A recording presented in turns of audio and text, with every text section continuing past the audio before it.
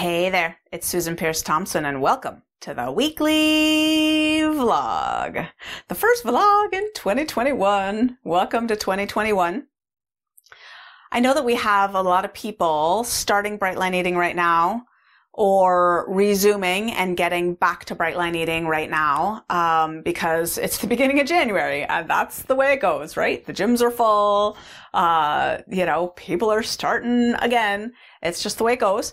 And I was talking with someone the other day who is also getting back on track with Bright Line Eating. She might have about 30 days up again. And she shared something with me that I instantly jotted down as a future vlog topic. So what she said was, she was excited. She said, Susan, I'm noticing that my thinking is really different around my cravings. Like I'm having a craving, and then there's this thought right after the craving that goes, oh, that's a craving, but I don't need to act on it. It'll go away. She said, I used to think that cravings meant that I had to act on them for them to go away, that they would just build until I caved, basically. And I said, oh my gosh, right. That is such an important distinction. That's such an important lesson. And, addicts in rehab, like crystal meth addicts, heroin addicts, you can predict their rates of relapse when they get out of rehab by what they believe about cravings. Addicts who believe that cravings will build and build and build until you succumb to them, that they are essentially a foregone conclusion, that once the tsunami of a craving washes over you, you have to give in, otherwise it just gathers momentum, that there's no way out but using. Those addicts, not surprisingly, have very, very high relapse rates coming out of rehab. Addicts with just as bad an addiction, but with a different belief structure around cravings. Addicts who believe that cravings will come and go and will pass whether you use or not. Those addicts tend to have much lower rates of relapse coming out of rehab, and in fact, really good percentages of staying clean coming out of rehab. Not surprising, right? Well, that's really good news. So those of us who are looking to address our food and our weight using Bright Line Eating, those of us who are higher on the susceptibility scale for food addiction and have more sort of food addiction in play as we try to handle this weight thing, right? We need to be thinking in terms of addiction and recovery, not just weight gain and weight loss. It really is an addiction matter.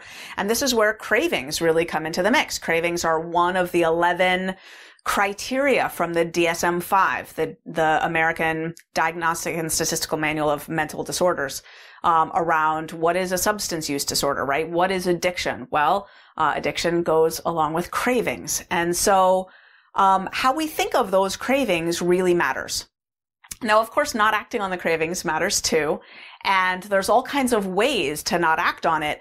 The precursor, though, is you've got to have a strong identity that you're really, really doing this Bright Line Eating thing. And you've got to be committed to withstanding that craving and riding it out.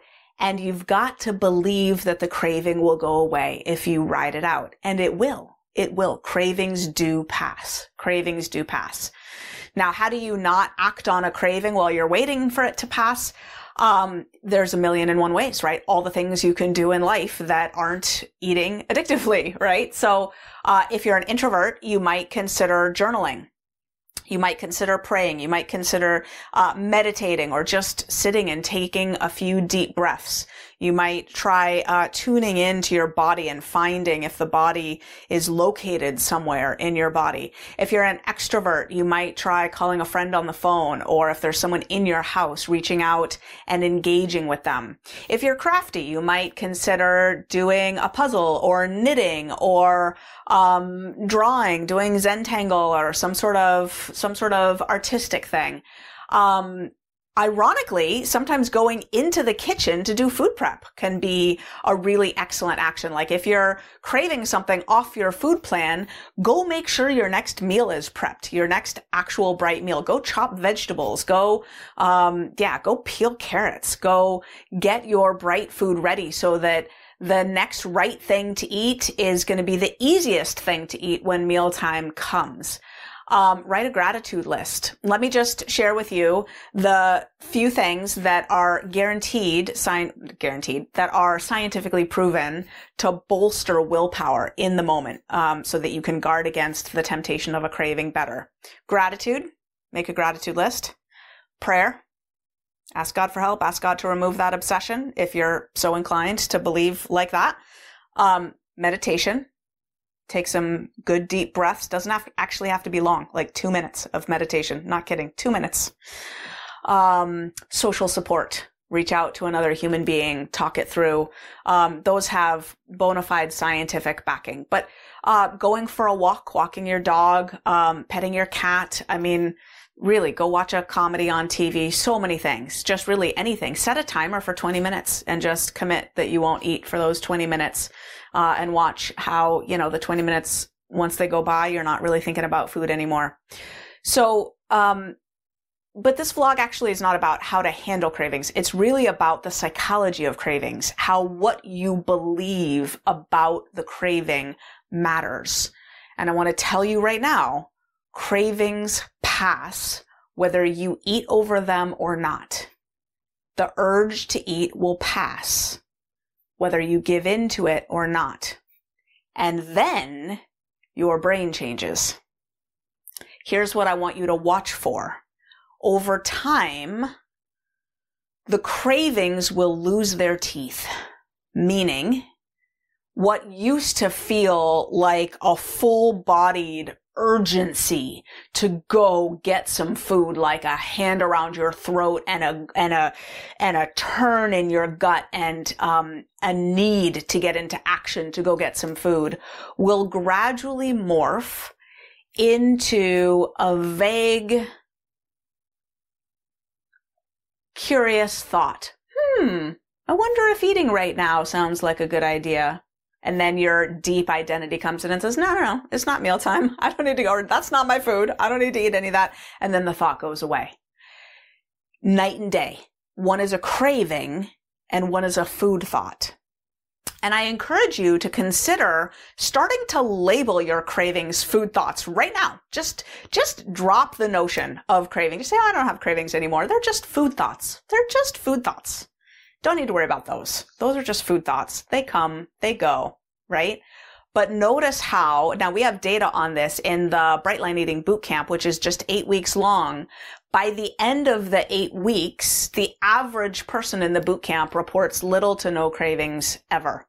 Like the cravings go down, down, down, down, down steadily over the 8 weeks till at the end.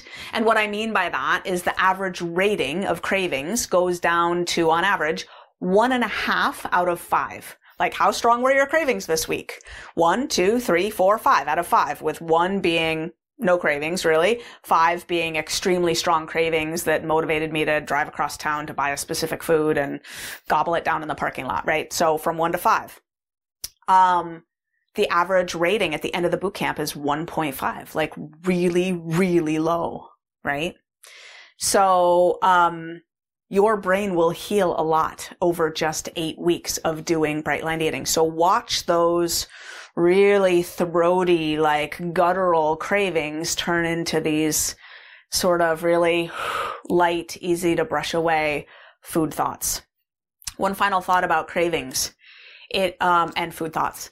It really, really matters what you think and how you guard your thinking in the moment after you notice you're having a food thought. Now, it could be that you're having food thoughts and you're not aware that you're having food thoughts. Like, it takes a little while for your watcher self to come online and realize, I'm thinking about food, right? What do you do right then? What I want to suggest to you is it's really important to develop a strong guard mentality against the sanctity of your mind. You need to get that food thought out. And I don't care how you do it. Start singing row, row, row your boat. Say, I don't have food thoughts. I don't fondle food thoughts. Goodbye, goodbye. Row, row, row your boat.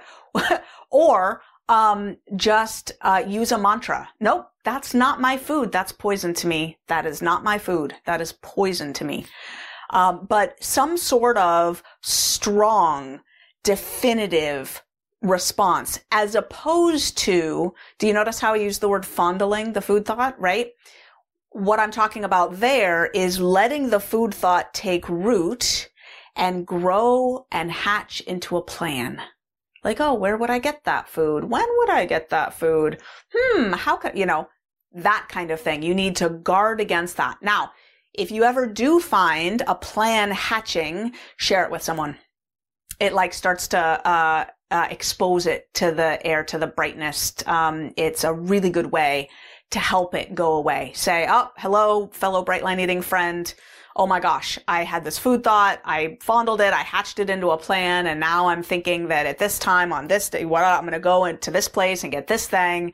And I don't want to do that. I'm doing well with my bright line eating. I don't want to blow it. I want to keep on. This is my identity now. This is my life now. And you share that plan and it helps it, to dissolve. So that is, my little set of thoughts and pieces of advice on cravings and food thoughts as we start off 2021 bright, strong, united, together, and living our best bright lives, one breath, one moment at a time. I love you, and I'll see you next week.